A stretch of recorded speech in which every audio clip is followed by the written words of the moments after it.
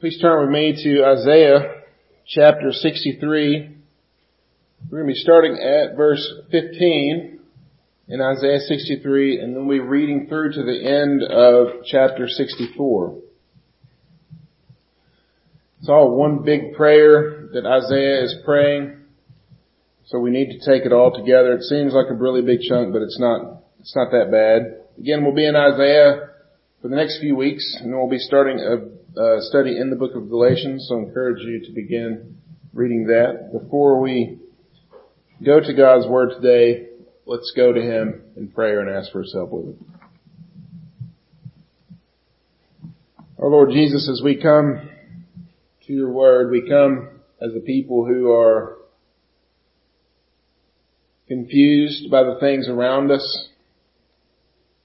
We come as a people who don't even hardly understand ourselves, much less other people in the world around us, the goings-ons of the world, the things that we can't have any control over. And so, Lord, as we come, we pray that You would settle our hearts, that You would give us rest even now as we come together as Your people to hear Your Word preached. We pray that You would settle our souls, that we might learn from our Creator and our Redeemer, that You would guide us to the truth this morning. Give us rest and peace, we pray. Amen. So as I read through this, it made me think of those times in life, and I've had plenty of these, where you know you have done something wrong, you said something that was completely inappropriate, you said you've hurt someone, you have done something wrong in some way, and there's no way around it. You just have to go and you have to ask forgiveness and you have to ask for mercy. And there are lots of things and lots of different stories that we could tell toward this end. But at the end of the day, when you've done something wrong, the only right thing is to go and ask forgiveness. We have a difficult time with this because we think that, well, maybe we can fix it, right? Maybe there's something else that we can do. There's some sort of right that we can do to balance the wrong that we've done in order to make it better. And usually when we do this, it only makes it worse, right? The words that we say, we need mercy. We need forgiveness. And that matters. We have trouble asking others for mercy and forgiveness, other people. How much more then are we going to have trouble asking that from our Lord? In our passage today, we see Isaiah praying a prayer for mercy as he's coming to the full realization that the people of God need a direct intervention from their Lord. And I think as we look around at our own country and even the church of this country in particular, we should also see that we need these things as well. And this is a hard thing to ask for, as we'll see. Isaiah's prayer with God here in this passage is difficult. And it brings up some very difficult ideas that we're going to be working through. So as we work through the text, I want to break it up into three main sections. First, a prayer for mercy. Second, a prayer for intervention. And then lastly, the prayer for sanctification. So turn with me to Isaiah 63 verse 15, and please stand with me as we read from God's Word. Please stand with me in the honor of the reading of God's holy Word. Isaiah 63, starting at verse 15.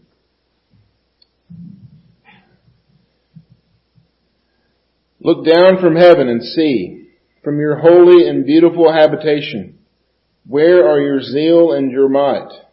The stirring of your inner parts and your compassion are held back from me. For you are our Father, though Abraham does not know us and Israel does not acknowledge us. You, O Lord, are our Father, our Redeemer. From of old is your name. O Lord, why do you make us wander from your ways and harden your heart, so that we may fear you not? Return for the sake of your servants, the tribes of your heritage. Your holy people held possession for a little while. Our adversaries have trampled down your sanctuary. We have become like those over whom you have never ruled. like those who are not called by your name. Oh, that you would rend the heavens and come down, that the mountains might quake at your presence. As when fire kindles brushwood and the fire causes water to boil, to make your name known to your adversaries, and that the nations might tremble at your presence. When you did awesome things that we did not look for, you came down, the mountains quaked at your presence. From of old no one has heard or perceived by the ear, nor eye has seen a God besides you, who acts for those who wait for him. You meet him who joyfully works righteousness, those who remember you in your ways. Behold, you were angry and we sinned. In our sins we have been a long time, and shall we be saved? We have all become like one who is unclean, and all our righteous deeds are like a polluted garment. We all fade like a leaf, and our iniquities, like the wind, takes us away. There is no one who calls upon your name, who rouses himself to take hold of you. For you have hidden your face from us, and have made us melt in the hand of our iniquities. But now, O Lord, you are our Father, we are the clay, and you are our potter, and we are all the work of your hand. Be not so terribly angry, O Lord, and remember not iniquity forever. Behold, please look, we are all your people. Your holy cities have become a wilderness. Zion has become a wilderness. Jerusalem a desolation. Our holy and beautiful house, where our fathers praised you, has been burned by fire, and all our pleasant places have become ruins. Will you restrain yourself at these things, O Lord? Will you keep silent and afflict us so terribly? Amen. This is God's word. You may be seated. So for a little context, some of the language here is really interesting, and if you consider the time that Isaiah was doing ministry and some of the other prophets that were also doing ministry during this time, namely one of them was Hosea. And Hosea was a prophet to the northern kingdom, and remember we dealt with the northern kingdom in the early part of Isaiah when the northern kingdom was taken over by Assyria and those 10 tribes basically ceased to be. In Hosea's book, he writes about God's instructions for naming his own children, for Hosea's children. And I think it's helpful for us to understand some of that as we deal with Isaiah's feelings here. And so turn with me to the book of Hosea. We're going to look at chapter 1. And I want to read this section, verses 2 through 9, where Hosea's children are named. And just note Hosea's situation here. I'm sure that you're familiar with it. But note the names that he's instructed to name his children. As Hosea chapter 1 verse 2. When the Lord first spoke through Hosea, the Lord said to Hosea, "Go take to yourself a wife of whoredom and have children of whoredom, for the land commits great whoredom by forsaking the Lord." So he went and took Gomer, the daughter of Diblaim, and she conceived and bore him a son. And the Lord said to him, "Call his name Jezreel, for in just a little while I will punish the house of Jehu for the blood of Jezreel, and I will put an end to the kingdom of the house of Israel. And on that day I will break the bow of Israel in the valley of Jezreel." She conceived again and bore a daughter, and the Lord said to him, "Call her name No Mercy, for I will no more have mercy on the house of Israel to forgive them at all. But I will have mercy on the house of Judah, and I will save them by the Lord their God. I will not save them by the bow or by the sword or by war or by horses or by horsemen." When she had weaned No Mercy, she conceived and bore a son, and the Lord said, "Call his name Not My People, for you are not my people, and I am not your God." It's pretty tough. Jezreel, the first child that we aren't really given what their name means, their name literally means God will scatter. So Hosea's children were, first of all, note that his children were with a prostitute, which God regularly compared the people of God to that. And they were named God will scatter, no mercy, and not my people. Do you think God was trying to send a message through the prophet Hosea? And we saw the fulfillment of that in the first part of Isaiah. As the northern kingdom was sacked by Assyria, Judah was nearly destroyed, but God had mercy on them, as he told Hosea he was going to do. And so that's all building. And so in Isaiah's prayer in our text today, we have some of those same emotions. Isaiah even uses some of the same language. The last time we were together, we saw the vengeance of God and His mercy also, and they were set against one another. So in Isaiah's prayer, we read his plea for mercy because he knows that the people of Judah need it. We too, brothers and sisters in Christ, need the mercy of our Lord. The text today shows us why we need it and what God is going to do to bring that about. So look with me at the first point, the prayer for mercy. Look with me again at verses 15 and 16 of Isaiah 63. Look down from heaven and see from your holy and beautiful habitation. Where are your zeal and your might? The stirring of your inner parts and your compassion are held back from me. So here, Isaiah calls upon the Lord to remember His people of old, to look down on them and to see them and have compassion on them. Remember that He is a loving Father to His children. But it's not just that. He asked them a question. Where is your compassion? Where is your mercy? Why are these things held back from us? And he doubles down in verses 16 and 17, or verses 17. O Lord, why do you make us wander? Why do you make us wander from your ways and harden our heart so that we fear you not? We might think this is hard language because, well, it is. It's difficult for us to wrap our head around this and understand it. It's hard for us to see God in this light, one who hardens the hearts of His people so that they would wander away from Him. It might be very strange were it not for the constant reminders throughout Scripture that this is a form of His judgment, even upon His own people.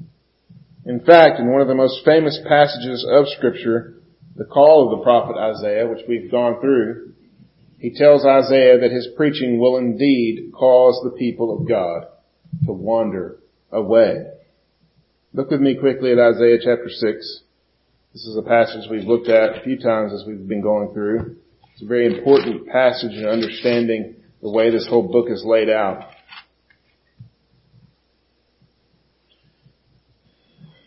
And this is where the prophet is being called of the Lord.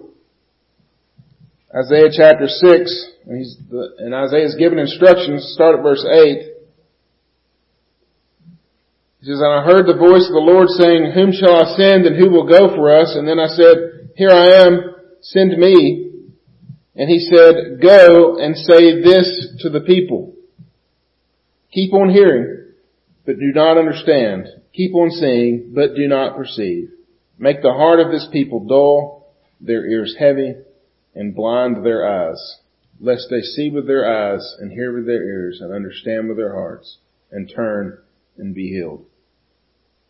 Then I said, How long, O Lord? Isaiah's like, how long do I have to preach this message? This is not good. And He said, Until cities lie waste without inhabitant, and the houses without people, and the land is a desolate waste. And the Lord removes people far away, and the forsaken places are many in the midst of the land.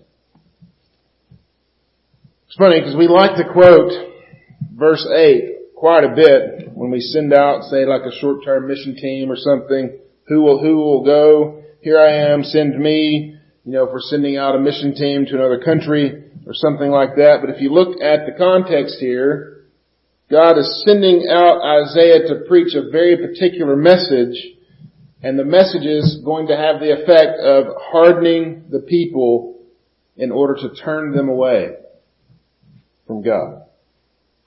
And He is to do this, Isaiah is to do this, until the cities are destroyed, until the people are taken away into exile. which is exactly what happens in the northern kingdom and which he's going to bring about for Judah as well later, after Isaiah was actually killed for his preaching, long after that even.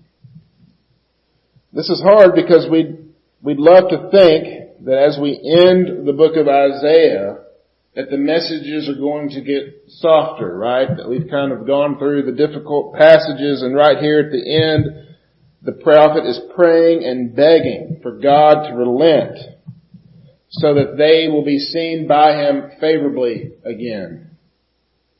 He echoes Hosea's words in verse 19. We have become like those whom you have never ruled, like those who are not called by your name. It could be that Isaiah had even heard the name of Hosea's children. We have become like those who are not your people. There are a few things that I want to pull out here. First, that Isaiah isn't preaching from a high place. This is an interesting thing, and I think it shows Isaiah's character. He's calling down at a people who need mercy. He's not saying, you guys need mercy. What is he saying? We need your mercy. Remember in Isaiah 6 again, when Isaiah came before the Lord, he confessed himself a sinner, a man of unclean lips, living among a people of unclean lips. He saw himself as needing the same mercy as the people that he ministered to. There was no finger pointing at all in Isaiah's ministry. If we want to see revival in the church in this country, brothers and sisters in Christ, our focus shouldn't be on calling out the sins of other churches, how they should shape up and do better. But we need to look at our own hearts. A prayer for mercy is a helpful start in that direction, because mercy, by definition, is completely undeserved. This is a different thing from grace, which we understand grace to be, because grace is a thing that is given to us. It's like a gift. It's the blessings of God in Christ. We have all of those blessings. We experience the grace of God because Jesus is good. He gives us blessing even though we don't deserve it, right? He gives us things, just piles them upon us. Mercy is when something is withheld from us that we do deserve. We deserve punishment and consequence, yet those consequences are withheld from us instead. I'd go so far as to say that most of our misunderstandings about the character of God, especially concerning this kind of language in Scripture, most of our misunderstandings about the character of God come from a place inside of us that believes that we deserve much better than we have received. And when we read Isaiah's question, why do you make us wander from your ways and harden our heart? Our main problem with that exists because we somehow think that we are different than the others that actually deserve that kind of treatment from Him. And when we start to see ourselves as part of the problem, we'll realize the help that we have in Christ. Isaiah sees this and he calls upon the Lord for intervention. And that brings me to the second point, as prayer for intervention. Look with me at 64 verses 1 and 2. Oh, that you would rend the heavens and come down, that the mountains might quake at your presence, as when fire kindles brushwood and the fire causes water to boil, to make your name known to your adversaries, that the nations might tremble at your presence. Isaiah's desire is for the Lord to come down, to make His presence known. The picture here he borrows from a few places. Psalm 18, which we read from this morning, from the Exodus in Mount Sinai, the picture of the Lord on the mountain, on Mount Sinai, quaking the mountain. The idea here is that God was very present during those times. He delivered His people from their enemies. He showed Himself to His people in the works that He did. In fact, as you read through this, verses 4 and 5, from of old no one has heard or ear perceived, nor eye has seen a God besides you who acts for those who wait for Him. You meet Him who joyfully works righteousness. We understand that there is no God like Him, who acts for those who wait for Him, who meets them joyfully, who do works of righteousness. But that's just the problem, is it not? There weren't any who did works of righteousness. Even Isaiah, who was probably among the best of them, lumped himself into the masses who sinned against the Lord. He called himself a man of unclean lips among a people of unclean lips. In verse 5, you get the idea that Isaiah is out of options. You meet him joyfully, who works righteousness, those who remember you in your ways. Behold, you were angry, and we sinned. In our sins we have been a long time. And shall we be saved? The Lord has hardened the hearts of His people. They've turned away from Him, and now He's angry at them. They've been in their sin so long that He's afraid that there's no hope for them. This is a tough place. And He qualifies that kind of sinfulness in verse 6. And verse 6 is one that is often used to illustrate our own uncleanliness before the Lord. We have all become like one who is unclean. And our righteous deeds, and all of our righteous deeds, even the things that we look at and say this is a good thing, are like a polluted garment. The Lord meets those who joyfully work righteousness, is what it just said, but our problem is that our righteous deeds, those works of righteousness, are like a polluted garment. The thing that we would present before Him and say, see, look, here's the thing that I've done, now please help me, is no good. Rather than making us clean, and does just the opposite. It makes us unclean. In fact, it keeps us unclean. And He sums it up in verse 7. There is no one who calls upon your name, who rouses himself to take hold of you, for you have hidden your face from us, and you have made us melt in the hand of your iniquities. No one calls upon the name of the Lord. He's caused us to be in our own iniquities. If you're a student of history, you see this very thing happen throughout history. Even in the most secular sense. If you're looking at history from a purely secular viewpoint, when a nation becomes wholly immoral, they seem to just melt away in that immorality. Rome, of course, is a textbook example of this, but there are plenty of others, a couple of nations that we deal with in this book. In fact, Syria and Babylon are great examples of that. So when you read from a Christian perspective on the problems of the church and the country, there are very few talking about it in biblical terms. They want to speak about it in secular terms. We just think about all the things that the church needs, or you hear people say, we need education, or we need more money, or we need better leaders. And again, that's just the church talking. Rather than seeing the hand of God pressed against His people, we continue to polish our polluted garments as if they have a power to save us. Rather than finding the solution from within, we need what Isaiah prays for here. Oh, that you would rend the heavens and come down, that the nations might tremble at your presence, that we, the church, might tremble again at the presence of God, that we would stop dusting off our polluted garments and exchange them for the righteous robes of Christ Jesus our Lord. Understand, church, Isaiah's prayer to some degree is answered in history, is it not? That you would rend the heavens and come down. God did indeed come down. We celebrate that next Saturday as a tradition in our country, but we celebrate it every week, that Jesus came down and was among His people.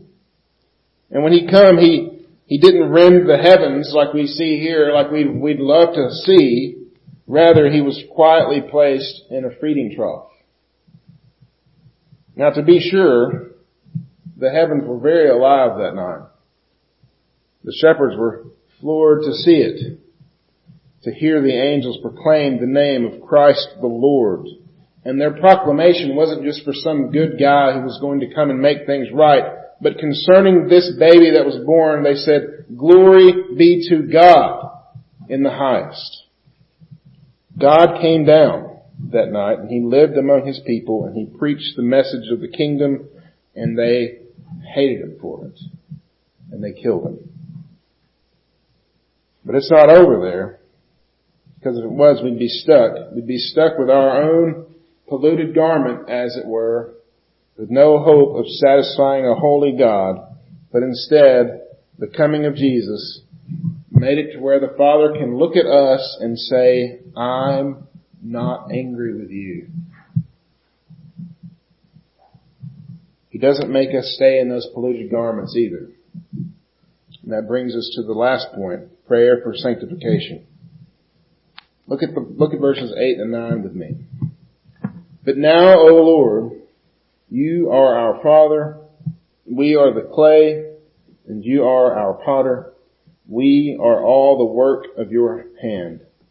Be not so terribly angry, O Lord, and remember not iniquity forever. Behold, please look, we are all your people."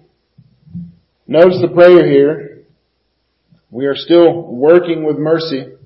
The Lord is acting mercifully to His people, and Isaiah's prayer is one that he would complete that task.